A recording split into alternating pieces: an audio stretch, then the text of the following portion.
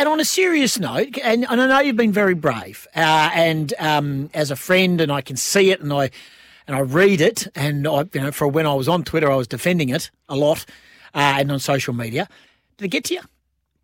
Honestly? Towards the end it did. I'd be lying if I said it didn't. It probably wears you down a bit, the constant stuff that you go on. And I know you can sort of flip it off and say, I'm thick-skinned and I'm used to it. But I reckon towards the end when I knew it was coming, it probably does take its toll a bit. And that's why I'm sort of feel a bit tired of it now. Are you saddened by the effort that some people go to abusing people? I am. Absolutely am. Yeah, I do. Because I can see why it has impact on people. Now, I'm pretty... I know mental health and depression gets thrown around quite a bit now.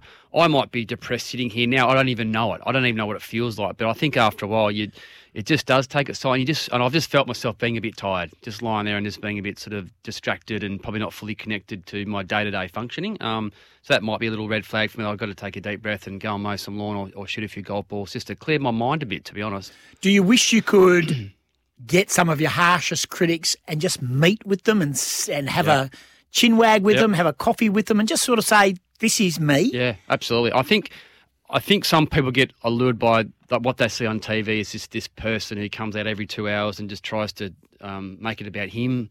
But I think most of the people I've met, and I actually want to make the effort to probably get around to a few more people and it might be a few more sportsman's nights with a few things to share some stories and flash up a screen of all the things I've received. I think people are shocked when they see it. And I did a talk at the police union conference last year, and I felt the police and I had some, other than they wear blue, I wore blue on the weekend, there was some similarities. I think it's a very passive colour too. I think actually the umpire should wear that colour more often. It is nice. It's a softening colour.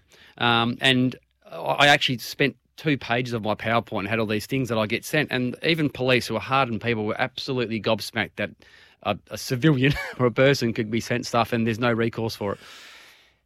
I'm going to take that one step further. Was some of it so far over the line it was scary and nasty and upsetting?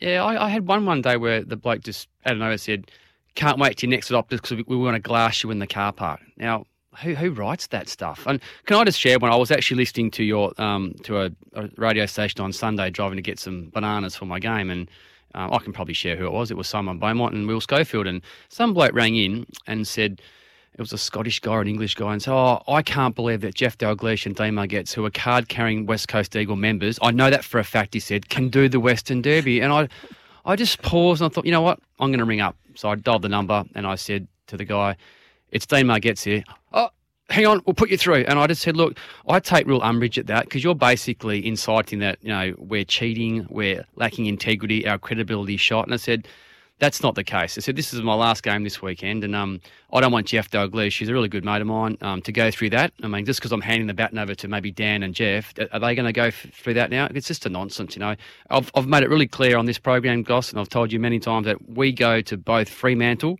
and West Coast regularly, both clubs. So that stuff's just a bit over the top. I could see that. I could see the respect that you had from the playing group, and it wasn't just because it was on the stage. But I know that behind the scenes that there is absolutely no animosity from either club and many of the players.